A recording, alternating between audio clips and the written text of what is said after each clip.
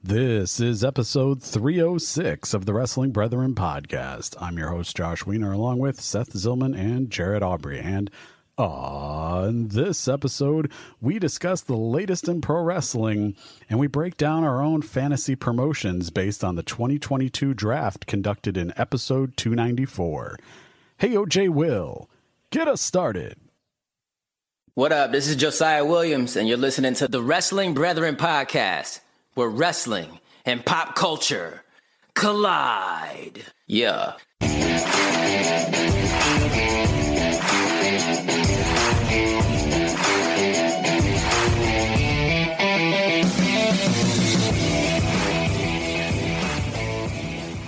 We are in episode 306. And we are going to get into some thoughts on the dub. And a little bit later on, we will get into our fantasy promotions finally, based off of the draft we had some 12 episodes ago. But before we can get into all of that, Seth, Jarrett, how the hell are you? Well, I don't have the usual canned beverage this time around. My Mountain Dew is in a bottle, so I will just do this.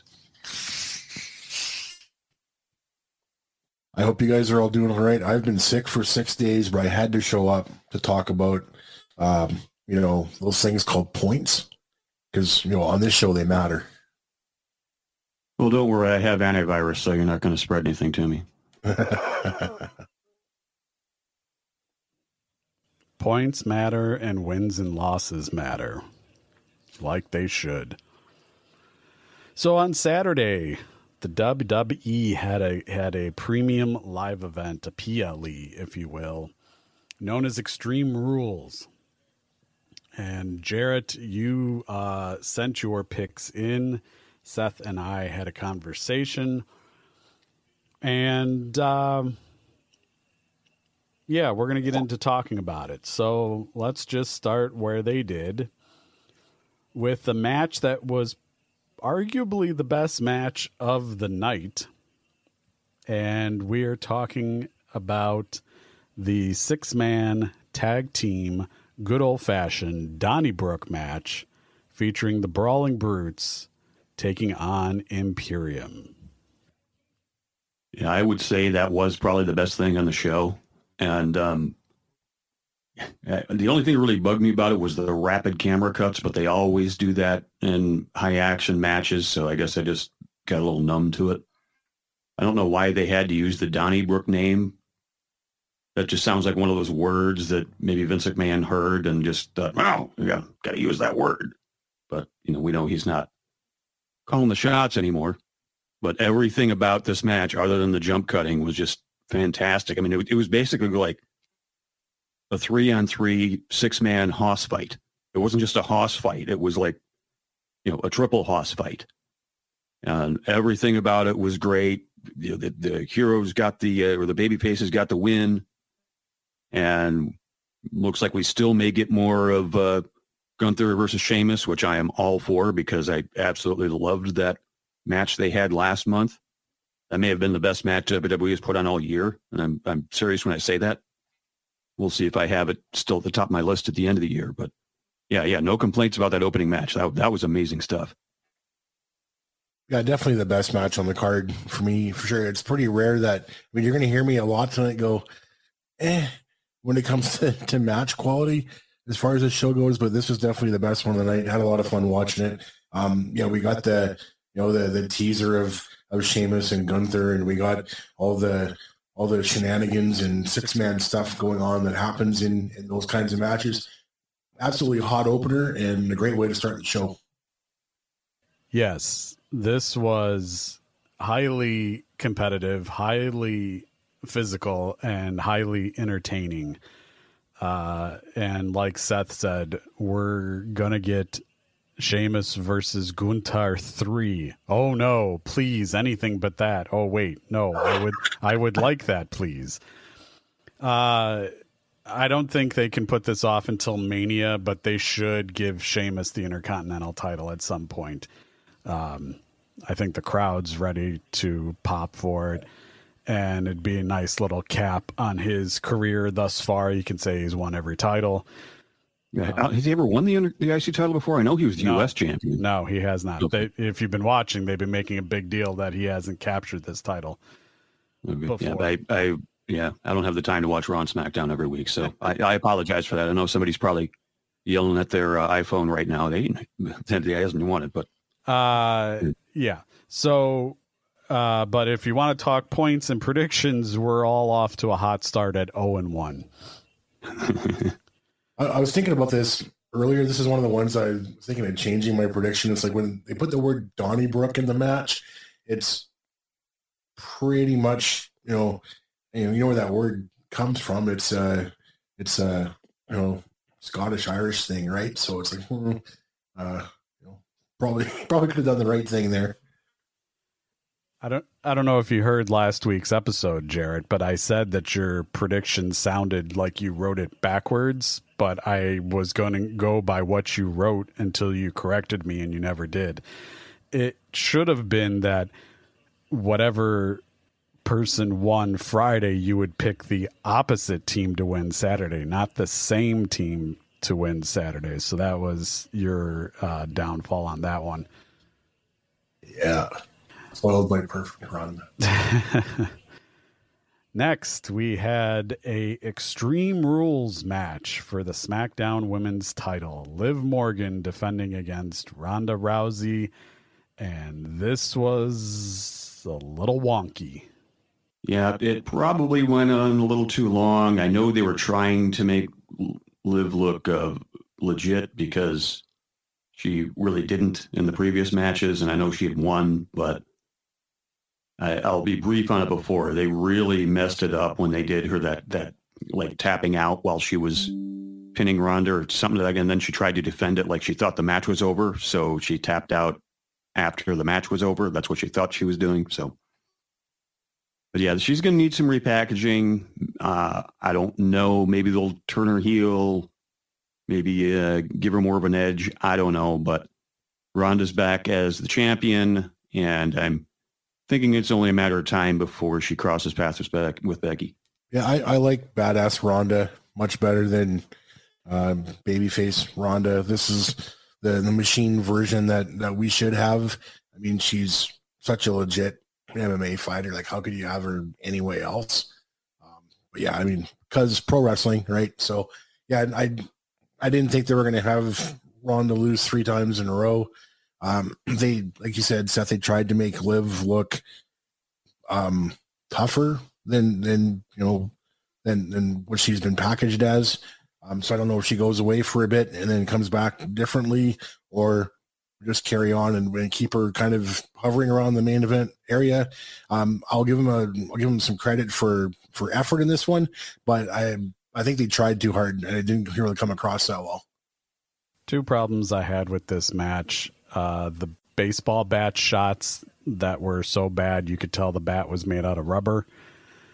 And the closing sequence, I don't know if Liv was slipping out of the submission holds or Ronda just couldn't secure them in, but that looked god-awful. And I don't know exactly what Liv was tapping out to because she wasn't really locked into anything. So, yeah, a little goofy there, but that could have just been the way I was viewing it. I don't know, but I don't know if either you guys caught that at the end. But, yeah, it was what it was. I also didn't care for her smiling as she was getting her ass beat. It doesn't make her any tougher. It worked with Nikki Cross. It doesn't work with her. Yeah. Maybe Liv joins a faction, but we'll get to that a little bit later on. Next, we have a strap match. Drew McIntyre versus Karrion Kross. And for all the hype and hoopla about this, this was kind of meh. I think you could probably say it was probably the least good match on the show. And I always kind of figured since they were doing it as a strap, there's not a pinfall loss, or I should say it's enough of a wiggle room with the gimmick that that you can say that the babyface loses, but if it was a traditional match, he probably wouldn't have lost. So I think they really are trying to run with the push on Karrion Kross. I don't know how far up he'll get. I mean, obviously he's not going to beat Roman anytime soon. I'm positive of that. But I am interested to see how far up he gets and whether people will accept him at the level they're pushing him at. I've never really been a fan of strap matches. It's rarely that I've enjoyed one. So I've kind of turned off from this match right from the get-go. And that plus Karrion Kross, who I really couldn't give two burps about. So this adds up to the that I talked about before. I will say I did like the beginning when Karrion refused to put on the strap, and then he just beat the crap out of Drew, and they went brawling into the crowd before it even officially started. I was okay with that. Everything after that was kind of downhill. I'm just glad it wasn't one of those stupid four-corner strap matches where you got to touch the top turnbuckle. I'm glad they've done away with that because that's just asinine. So, yeah, this was a match that happened. And next we had the Raw Women's title on the line in a ladder match. Bianca Belair defended against Bayley. And again, this is one of those things, I think I said it last week, where it's just like Bayley's coming back after this horrible leg injury. She had to learn to walk again, and so they just throw her in a ladder match. But as far as expectations, I thought it was fine. I mean, it's not the greatest ladder match of all time, but I mean, women doing a ladder match, except for the Money in the Bank, it doesn't seem to be that much that often they do that. I know this was saying it's the first time they've done a women's ladder match for the women's title. I don't know if that's true or not, but I have no reason to believe it's not. But yeah, this was perfectly fine, as I like to say, for what it was meant to be. And I think I predicted Bayley to win. So even though my pick lost, I was still fine with how it happened. I didn't really want to get too much into this one because Bayley, and then it's like, well, ladder match. So potential for destruction, and then didn't want to watch it because Bianca's hair. And then, ladder match, potential for destruction.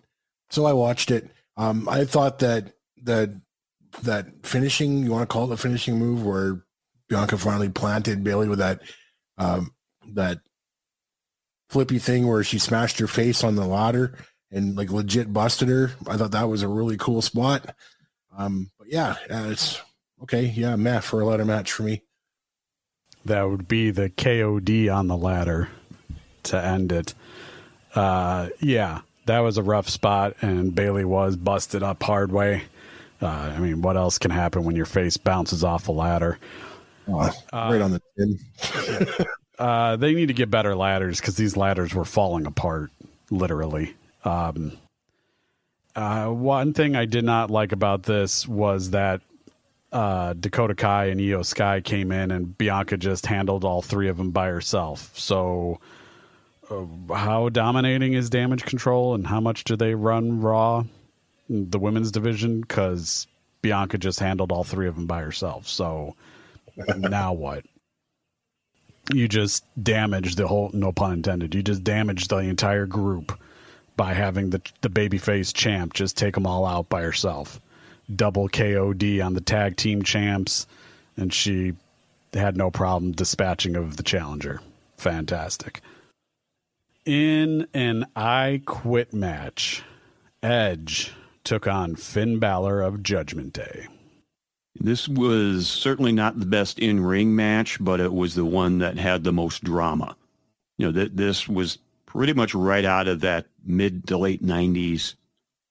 I don't want to say Attitude Era, because ECW was doing it as well. These matches that were high on drama and had the huge bumps and such. And I think we all pretty much predicted the way it was going to go, because he said, there's nothing you can do physically to me. So, of course, they do the nasty deeds to Beth to get him to give up. So it was very good on drama, probably went a bit too long.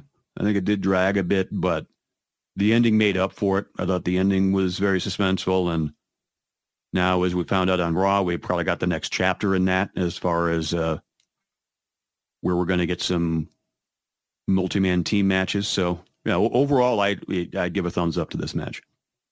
Yeah, I pretty much agreed with you, Seth. The match was all right, but I think I even messaged you, Josh. I was like, I love the booking in this match, and that was the kicker for me, was the way they finished this one off. That was pretty tremendous storytelling. It sets up all kinds of things going forward. Most notably Rhea and Beth, which should be amazing. And yes, what's that? I said that should be good. Yes. Yeah. Looking forward to that for sure. So the match was what it was, but I was more into the story of this match, and that the last few minutes, the storytelling, the drama, as you put it, Seth, was really good. So that sealed it for me. This match went nearly 30 minutes, and I had heard that most of Edge's matches since he's come back have been 30 minutes. And they chalk it up to a guy who had his career taken away from him, and now in his second chance, he's going to get out there for as long as he can and have as much fun as he can. Well, that's fine and all, but goddamn, 30-minute matches, fuck. The drama was good. We all kind of called it. I love the spot where he quits and then Rhea goes, "You taught us too well." Bam, concerto anyway. And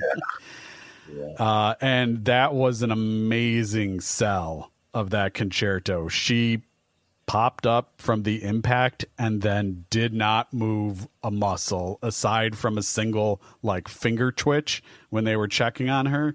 Did not move. She was almost legitimately out. And from the angle they shot the concerto, you couldn't even tell the quote unquote secret of how they do that. It looked like she pretty much waylaid her. So very well done on the production on that. And kudos to Rhea for the shot. In the main event, in a fight pit, Seth freaking Rollins took on Matt Riddle with special referee Daniel Cormier.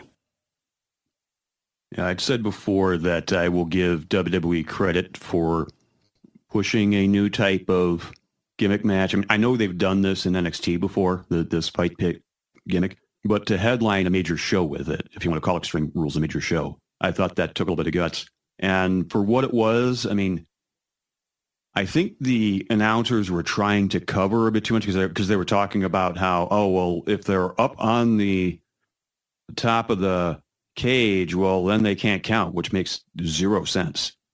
It's like saying you can't win the match on the outside, but it's like you're in a cage.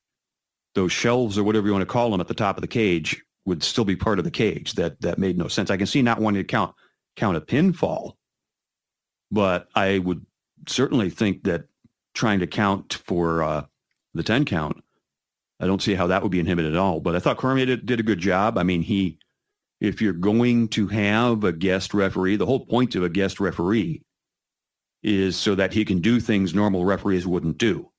Like that time where he did scoop up, can't remember if it was Rollins or if it was Riddle, but he basically scooped him up, just got into his face. A normal ref probably wouldn't be able to do that. And that's the whole idea. It wouldn't surprise me if it leads to a match down the road as well. But for what they were trying to do, the story was fine. I think everybody was expecting the closing antics to happen, which is what we got. And I suppose we can get to that in a minute. But the only complaint I had about this is right after Riddle won, it's just okay, all right, well let's enough of the match. Let's don't include the next segment. We're just talking about the match here. Yeah. This is probably number 2 on the card for me as far as match work goes. I love DC in this match, and you're talking about the ref interaction.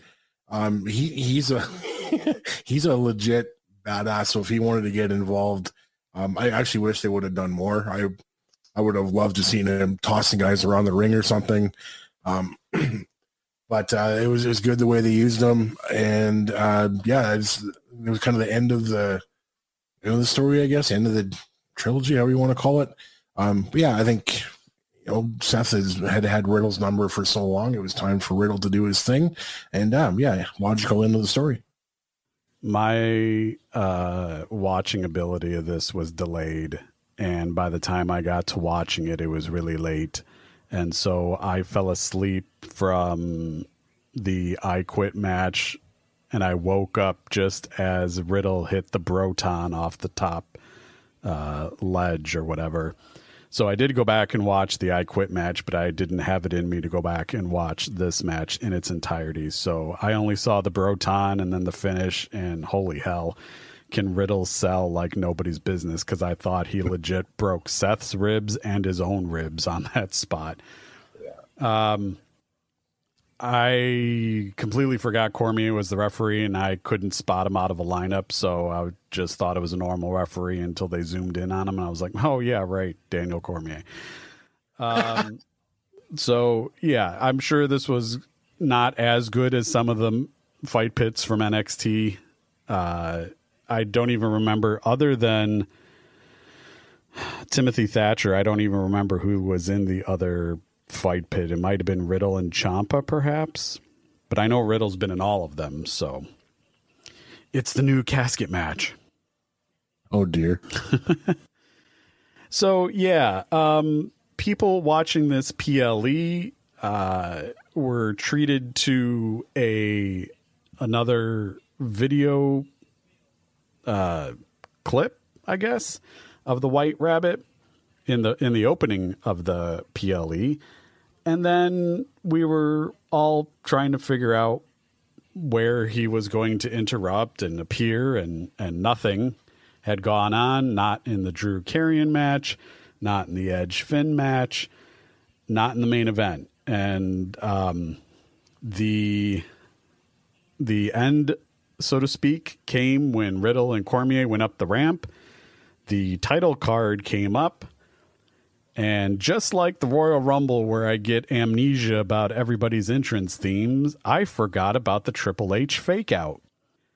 And the title card comes up, and then the lights go out, and everybody knows exactly what's happening. And folks, if you do something right, that's not always a bad thing to have predictability. So the lights go out, all the cell phone lights come on, all the fireflies are out. And we get a slow, methodical version of he's got the whole world in his hands, and Philadelphia goes banana. And then we cut to zoom shots of live versions of the puppets from Firefly Funhouse. We had Huskus the Pig. We had Ramblin' Rabbit. We had Mercy the Buzzard. We had Sister Abigail. And we even had the Fiend, a much shorter looking Fiend, but the Fiend nonetheless. And these were all zoomed in, spotlighted, and then the light would go off and they would go on to the next one.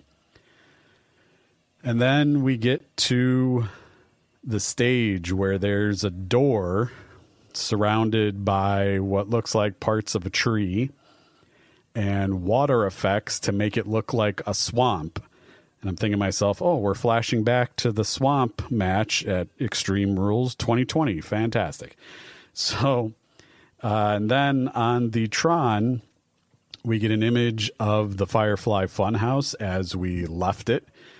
And except it's dark and it's dingy and it's got dust and cobwebs and all the puppets are buried under cobwebs. And then it cuts to a television. And on the TV is a very digitized and poor reception effects, but it's obviously Bray Wyatt in a new mask, and he's laughing, and what I could make out at the time was he was repeating the "Who killed the world?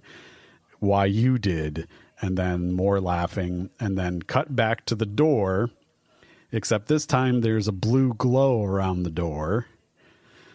And then the door busts open, huge blue light, crowds going crazy again. And then the lights go out. And then a single blue lantern light is appeared. And it slowly moves towards the front. And it is revealed that we have a new mask. And the person takes off the mask. And it is in fact revealed to be Bray Wyatt. And because of the crowd going crazy again, you can barely make out what Bray says. but he says, "I'm here," and then goes to blow out the lantern, and they flash up a new graphic for his logo, and we officially fade to black. Yeah, this is the theatrics that WWE does. I mean, nobody's going to do this better than WWE does. I really can't comment on the masks and all that stuff because it really was just kind of the theatrics to get to him and masking. It's clear he's not going to be the Fiend anymore. So I did hear that there were parts of this that were a tribute to Brody Lee's debut in AEW because he came through a big, brightly lit, shining door as well. Now, I don't know if that's true or not, but I'd heard that was the idea. It was kind of a tribute to his debut. So there was another one. The person who was Sister Abigail wore the mask that Brody wore when he was in Bludgeon Brothers. Oh, okay. And but I mean, for what we were expecting, or at least what I was expecting, it exceeded my expectations. I was figuring it was going to be something that was just a big theatrics debut, and we'll see what happens. We don't know if he's going to be a babyface or a heel or where he's going to go. So it'll be interesting to see when he shows up finally on SmackDown. Yeah, nobody does spectacle like WWE does. That was pretty awesome. I liked how Michael Cole sold the Triple H swerve at the start there. He's like, "Are we even still on the air right now? Like, what's happening?" That was kind of cool. But yeah, that was superb theatrics. I love Bray Wyatt's mind. That was really well put together. And maybe now we have somebody that may beat Roman down the line, perhaps. No, keep the title away. If we didn't learn anything from the first time, do not rush this man towards a title. But as far I don't mean now. I said like later. No. WrestleMania is a long way away. Let him do what he does. Let him be creative. No titles right now. Gonna give everybody Saudi Arabia flashbacks and Hell in the Cell flashbacks. Yeah, this was great. I was half asleep when I first watched it. Obviously, as I had said, I fell asleep. But had I been fully awake, I'm sure I would have had goosebumps. This was so well done. This was amazing. I've seen it several times since then. It's just great. Yeah, like I said, it was obvious. Everybody and their brother knew it was Way Bryant. Wow. Everybody and their brother knew it was Bray Wyatt since the QR code started popping up and the whole White Rabbit thing. But like I said, if you do it well, it doesn't matter about the predictability. So now everybody's still speculating, is this the Wyatt Six, the Funhouse come to life, and who's who, and everybody's guessing and speculating, and people are like, oh, that was Baron Corbin as Mercy the Buzzard. Wait, no, it couldn't have been because that guy had no tattoos on his arm, and Baron has tattoos, and everybody's a detective now. And so that's been the success of this whole thing, is the way it's been marketed and distributed. Everybody can be involved. Everybody has theories. Everybody can be a junior detective.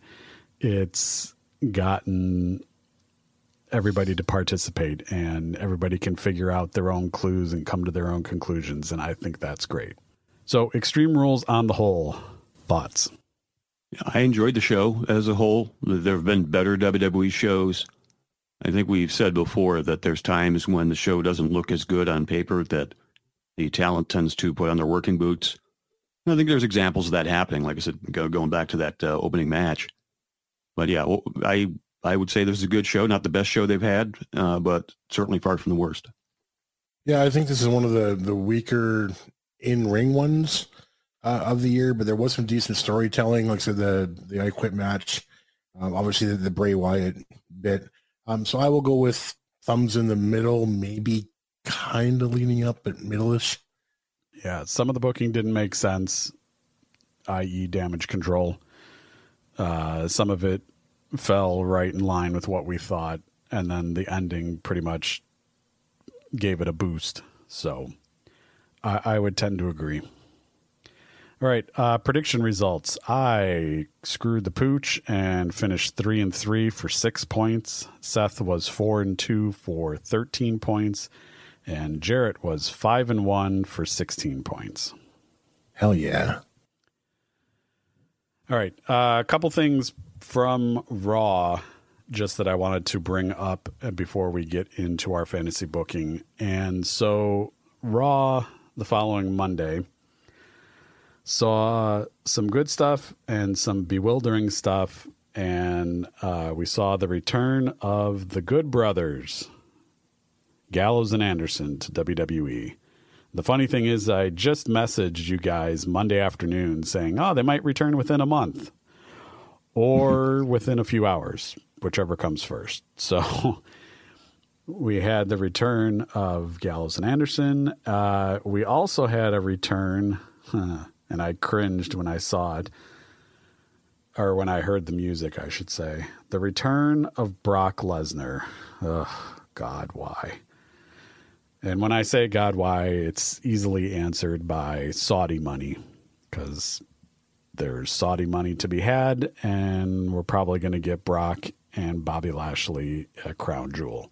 I want to get your thoughts on Bobby Lashley and what they did to the U.S. title. Yes, it's on Seth Rollins now, but I feel like we just flushed away the last few months of trying to build up the United States title and Bobby Lashley, especially with their no world title being on Raw. And now we just had him being bitched out to Brock Lesnar because of reasons. And, he stupidly defended the title even though he was injured. What do you think? Are you in favor of this? Do you agree with my thought on it, or do you have something separate? I just never liked because WWE will do this pretty often. They'll have a guy lose a whole bunch of matches, and then they think they make it good by giving him a title, when really that hurts the title more than anything. And, I mean, Seth Rollins as the U.S. champion alone is fine, but they had him lose like all of his big matches before then, and they played it out like he only beat Bobby Lashley because Brock Lesnar attacked Bobby Lashley before the match. So who actually thinks that Seth's a credible champion right now? And they probably did it so that when they do their match, Bobby Lashley and Brock Lesnar, I mean, maybe they thought the U.S. title would have been too small for Brock to go for it. I'm not defending it if that's their idea. I would think if anything, having him still the champion would actually elevate the title more. But I think you're right. They're probably doing it because they'll have the strong number 2 match for their Saudi show, because I don't think anybody buys Logan Paul as being a credible threat to Roman Reigns. But we know that Bobby Lashley and Brock Lesnar will be a pretty good hoss fight. One thing concerning Gallows and Anderson is Carl Anderson's still the never openweight champion in New Japan.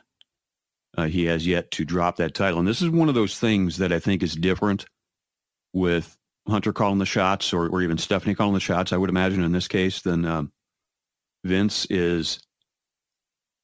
What probably would have happened under Vince is they would have wound up stripping Carl Anderson of the title because he would have signed with WWE, because they did a similar thing with Shinsuke Nakamura back in 2016. I think he was still the Intercontinental Champion in New Japan, and they wound up stripping him of the title because he signed with WWE.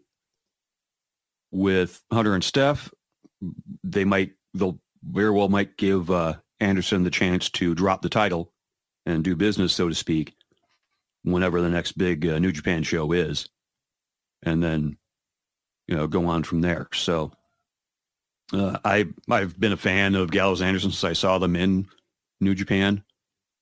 Obviously, I'd known of Gallows for his days before New Japan when he was Luke Gallows and all that, and Festus and blah, blah, blah.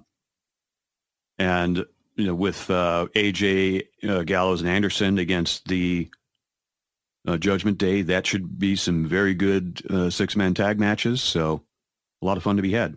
Yeah, I don't really know what to say about the Bobby Lashley thing other than Perhaps it's like Seth Rollins is hot and they wanted to reward him. I don't know. Does it work? I don't know. Does it make sense to not have Brock and Lashley work for the title? Yes, I don't want Brock anywhere around the title. But I think it was kind of all spur of the moment.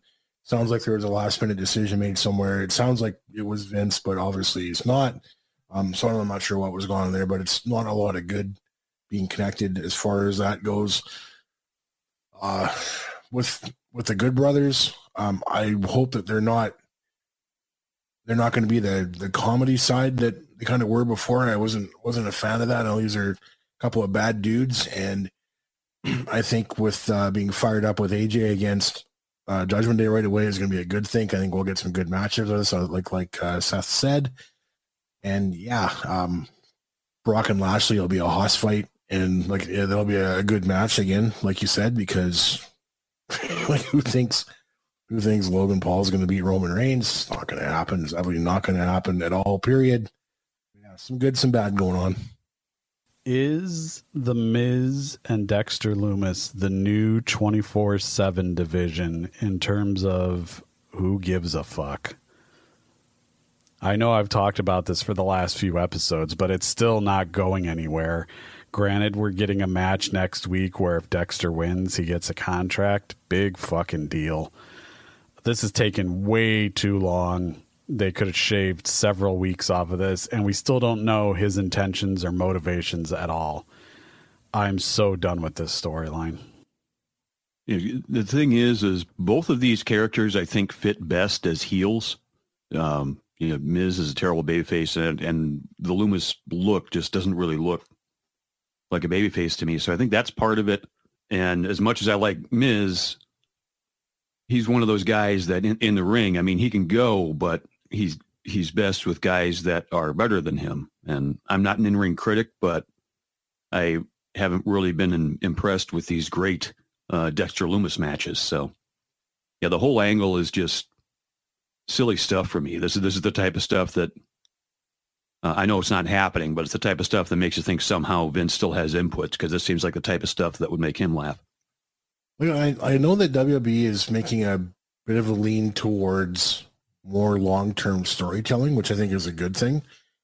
They need to mix it up with some short-term stuff, obviously, but does this particular angle need long-term stuff? I don't know. I think if Dexter Lumis would have kidnapped Miz off the hop, like make some appearances, scare him, stalk him, whatever, kidnap him and then be done with it, right? Have your demands, do ransom, whatever you're going to do with it. Like the kidnapping should have been the end of it. Yeah, it dragged on way too long. Agreed with that. Does anyone think that Dexter Lumis is going to lose this match? Nope. Otherwise, why bother with the stipulation? Exactly. So, sometimes, the destination is known and you get to enjoy the journey on the way, but this is one of those where I haven't really enjoyed the journey very much. Yeah, they could have done this all kinds of different ways. I think made it better. They overdid it completely on this one. They took long-term storytelling and they forgot about the telling part. It's been long-term story stagnation. He kidnaps him or he puts him to sleep every week for him to come back the next week like nothing happened. Great. So interesting. And lastly, as far as it goes with Raw, we had the 25th anniversary of DX, and if you all don't feel old, shame on you. I'm glad they kept it short and sweet. I'm glad they didn't punk anybody out. And Corey Graves, give him credit for the line of the night. I hear Billy Gunn is doing things with office equipment now. I was actually half expecting a daddy ass chant, but I guess we didn't get one. I'm still hoping that maybe we can get a one-off appearance by Bart Gunn in AEW as Uncle Ass. I'm just glad they kept it short. I think it ran 8 or 9 minutes, which was fine. Any kind of extended stuff just would have been overkill. I like Triple H when he's like, hang on a minute, I need to take a breath. They're acknowledging that they're old and they don't need to be out there for too long. So that worked for me. It was good. If this was the Vince era, he would have written in a joke about the defibrillator in his chest. Yeah. All right. So 12 episodes ago, we had a fantasy draft. We were all picking our wrestlers, our rosters, and we were given the assignment to create a promotion, create a super card, create matches, titles, whatever you wanted to do. But you had to pick a promotion name, run an official arena, name your super card, and tell us on how you came to all the conclusions. So do we want to get my crappy one out of the way first, or do we want to put that at the end? If you want to go first, that's fine by me. You're the host, man. Do whatever you want. Well, here's the thing. All I have booked are my 4 title matches, and the name and the arena and the promotion. I lost interest in this a long time ago, mainly because my life's been crazy this year and I'm ready for it to be 2023, but that's a whole nother podcast. So my promotion is Podcast Community Wrestling, PCW. The Super Show is Now That's What I Call Wrestling. Comes with its own soundtrack. It emanates from the Now Arena in Hoffman Estates, Illinois. Shocking. Mm-hmm. My main event, especially because when I booked this main event, it was still a possibility in real life. Now, not so much, for multiple reasons on both parties' sides. But for the main event, for the PCW World title, CM Punk versus Adam Cole. Yeah. One guy's out to pasture and the other guy might be close to retirement from a concussion. So yay, inspiration. For the PC, Hell of a match though. Yeah, maybe I'll fire up WWE 2K and I can do it that way. For the PCW Women's Title match, Rhea Ripley will take on Becky Lynch. It's one of those matches that we got in NXT in 2019 during the build-up for War Games, but it never happened again beyond that. Maybe in 2023, we'll have to see. My tag team titles are being decided in a fatal 4-way with Red Dragon, Lucha Brothers, Imperium, and the Creed Brothers. And lastly, in a match that could happen in real life and might be around the same as the current feud that we're getting, but for the PCW Intercontinental title, I'm putting Walter against Kevin Owens. And I think that might be somewhere close to the Gunther Tommaso Ciampa match that we got in NXT. So, yeah. Unfortunately, those are the only matches I booked. I can't even get to the win. Well, hindsight being 2020, I would probably put Cole over Punk, Ripley over Lynch. I'd put the tag belts on the Creed brothers, and I'd give the Intercontinental title to Walter. So that is the car rental bare bones booking version. So we will get to Seth with your promotion. Take it away. All right. Well, I actually forgot about naming the promotion, so I'm just going to pull a name out of my duff and just say, like, I don't know, ZCW or something like that, ZWF. I'll have to find, Z can stand for Xandrax or whatever, but. Yeah. Just a side note there, in Canada, we call it ZWF. Yeah. But I couldn't help but notice during our picks afterwards. I didn't notice during the picks. I noticed afterwards that we all basically picked mid-carders and up. So maybe I can say that this is one of those super cards like a Tokyo Dome would have or something like that, where it might have other promotions having their titles decided. I don't know. But that's the only way I could justify a card like this in my own head. But I have 5 titles, and then I got I think about 5 contendership titles as well. And I guess I'll work my way up. We have the we have my Hoss fight. I've mentioned Hoss fights at least twice before in this match, or in this show. So my Hoss fight would be Drew McIntyre versus Miro. I'm not sure what title I would have them geared towards, but that would just be let's just get the two big, mean, angry guys and just have a Hoss fight. My contendership match for the women's title would be Charlotte versus Nikki Cross. No Nikki ASH. We're going all in on the punk rock. Just badass Nikki Cross. Match time, I don't know. I'd leave that to the agents or whatever, but I would have Nikki win that. My contendership to the tag title would be Finn Juice of Juice Robinson and David Finlay, Fit Finlay's son. And they would face and beat the Young Bucks. That would be a pretty amazing match. And they've had matches in New Japan before, so I'd known what those guys were for.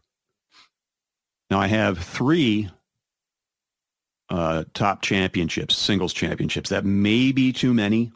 I don't know. But again, I was trying to justify why all these big names were in here. So it's like, well, I guess they'd have titles. So I would have a heavyweight title. I would have a cruiserweight title, because I actually think weight divisions can work if you do them well. And I'm using New Japan as my blueprint here. Got a heavyweight title, a cruiserweight title, and then I have an open weight title. And that's the one where the heavyweights and the cruiserweights can mix and match, because, you could have cruiserweights go after the heavyweight title, but you couldn't have a heavyweight guy go after a cruiserweight title. That's where the open weight comes in, and you could have big guys versus little guys and all that, and it would work. So my top contenders for my open weight title would be Jay White versus Shinsuke Nakamura. And there's history that could be told here, because the Jay White is the current leader of Bullet Club. Nakamura is the former leader of Chaos. You can bring history in there, but I like Nakamura, so I would give him the win. Jay White's one of those guys, he can lose a big match and then just kill somebody in the next match he has the next day, and he'll be right back where he was. My top contenders for the cruiserweight title would be Sami Zayn and Jay Lethal. They would have their match, and I would give the win to Sami Zayn there. He would go on to challenge for the cruiserweight title. And then the number one contendership for the heavyweight title would be Randy Orton, who's kind of my grizzled veteran in my group, versus Hangman Page. I would have Hangman pull off the upset, and Orton, who is playing the heel, you might get the moment where there's like the little bit of respect where he's like, holy crap, I got beat, something to that effect. And he just kind of walks to the back by himself. More on that later. Now we have the title matches.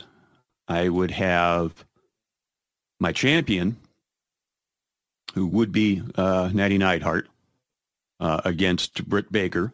I would have Natty retain, so we're teasing doing Natty against Nikki Cross. My tag team champions are FTR, and they would retain the titles over the Challenge of the New Day. And then, again, looks like we're getting a FTR Finn Juice match out of that.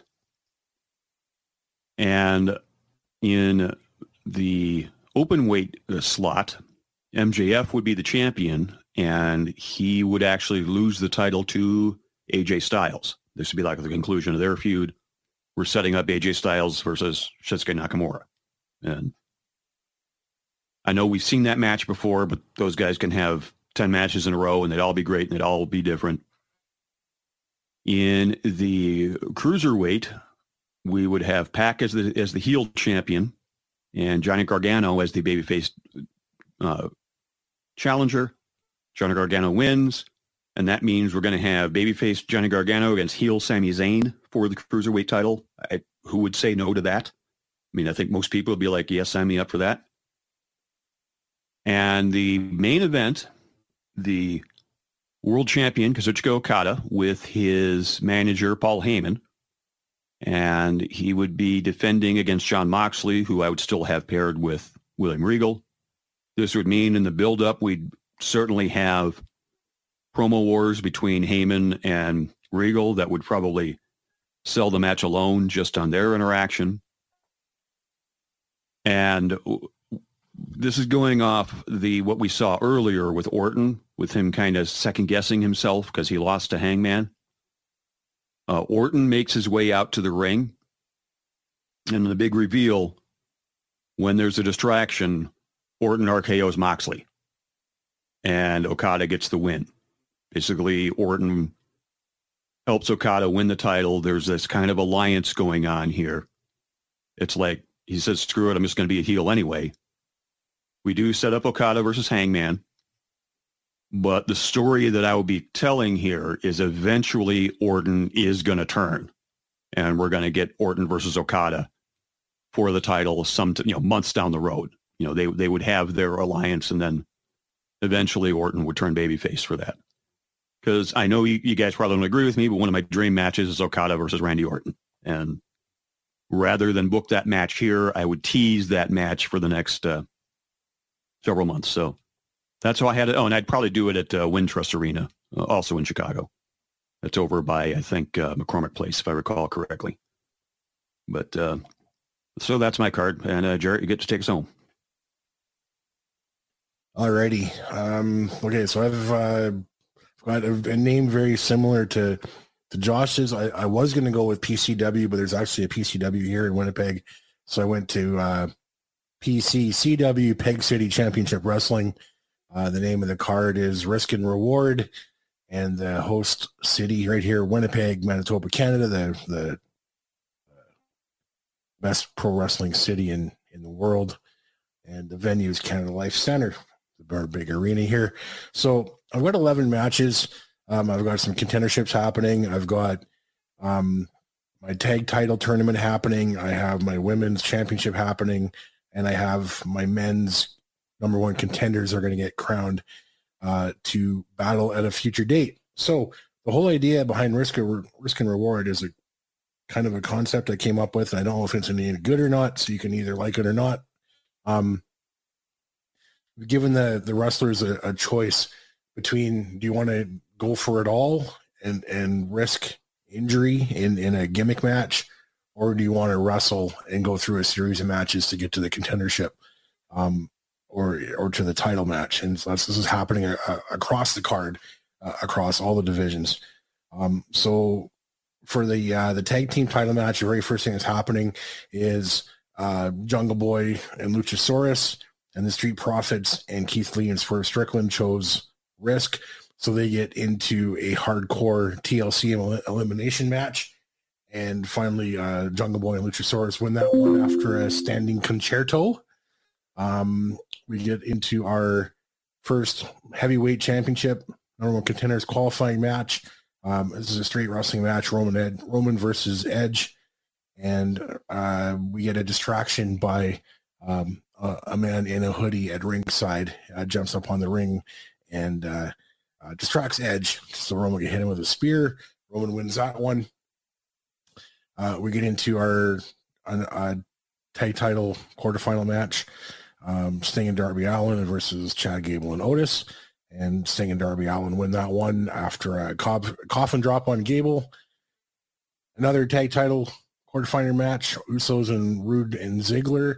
Usos win that one with the double Uso splash on Robert Roode. A heavyweight contenders match, Wheeler Yuta versus Ricochet, and Wheeler wins that one as he taps Ricochet with the seatbelt. Another heavyweight contenders match, Claudio versus Chris Jericho, and Claudio wins that one with a neutralizer. Tag title tournament semifinal match, the Usos versus Sting and Darby Allin. The Usos win this one. They get a pin on Sting after they hit him with 6 super kicks. That's how I booked that one for fun there. Then we get to go to our women's match. So all of our women's, we're given the Risk and Reward choice. They all chose Risk, so they all get to go into a ladder match. So Tiffany Stratton, Raquel Rodriguez, Naomi, Ronda Rousey, Nikita Lyons, Liv Morgan, Paige Van Zandt, Ava Raine, Ruby Soho, all get into a ladder match. The one significant thing that happens before the end is Ronda and Paige get brawling and end up spilling out of the ring, and they just kind of battle their way to the back, beat the crap out of each other outside the ring. This one ends with Tiffany Stratton hitting Liv Morgan with a reverse STO, so she becomes my women's champion here on this card. Following up in the tag title tournament, Jungle Boy and Luchasaurus versus the Usos. This is for the championship, actually, as we've gone through the card.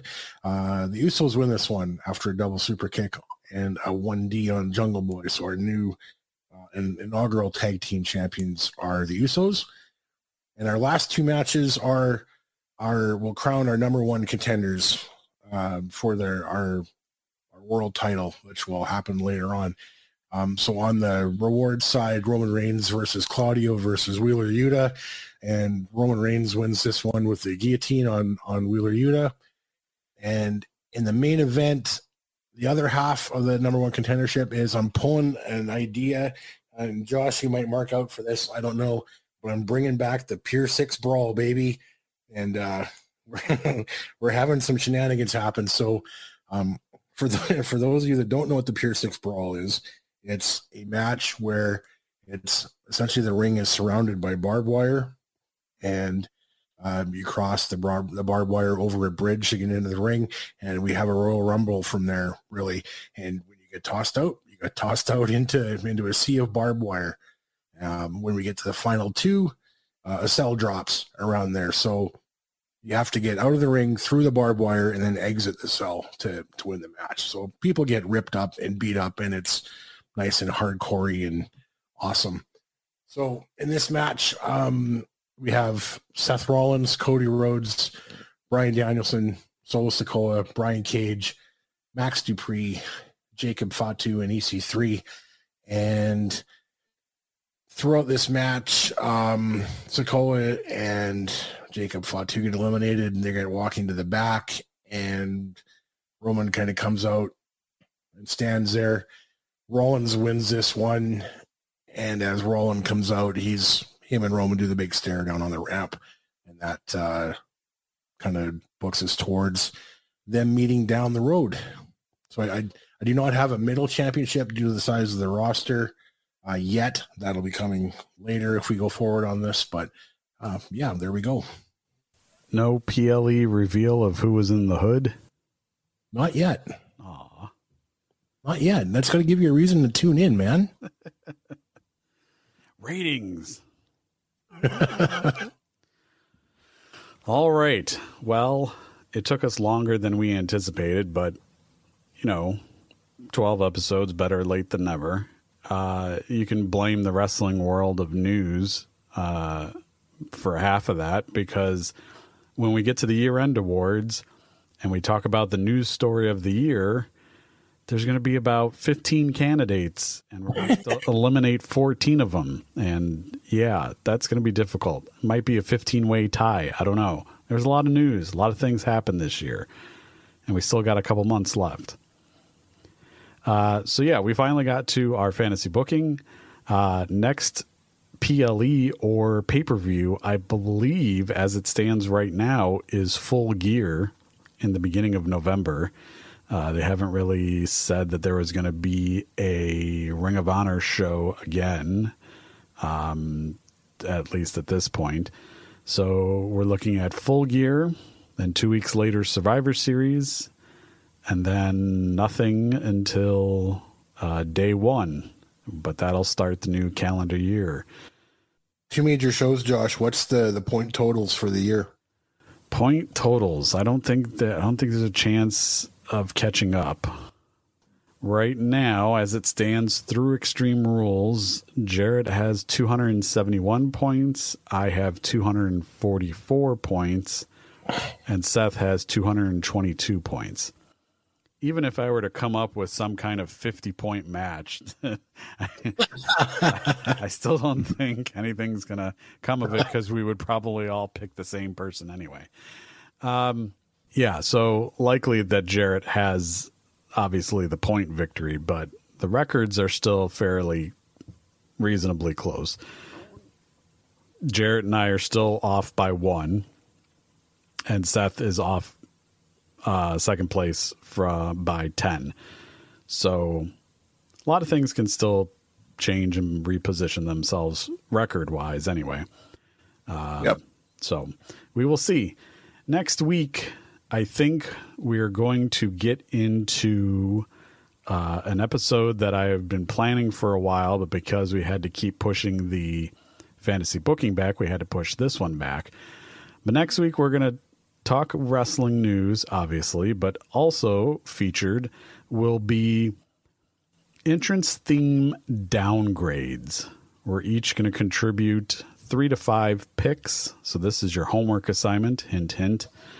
You have to pick entrance themes that were great or good in your opinion, and then they got a new theme and it was a huge downgrade in your opinion. And we'll cultivate our lists and come up with a top 10. Thank you for listening, downloading, and subscribing. And we will talk to you next time.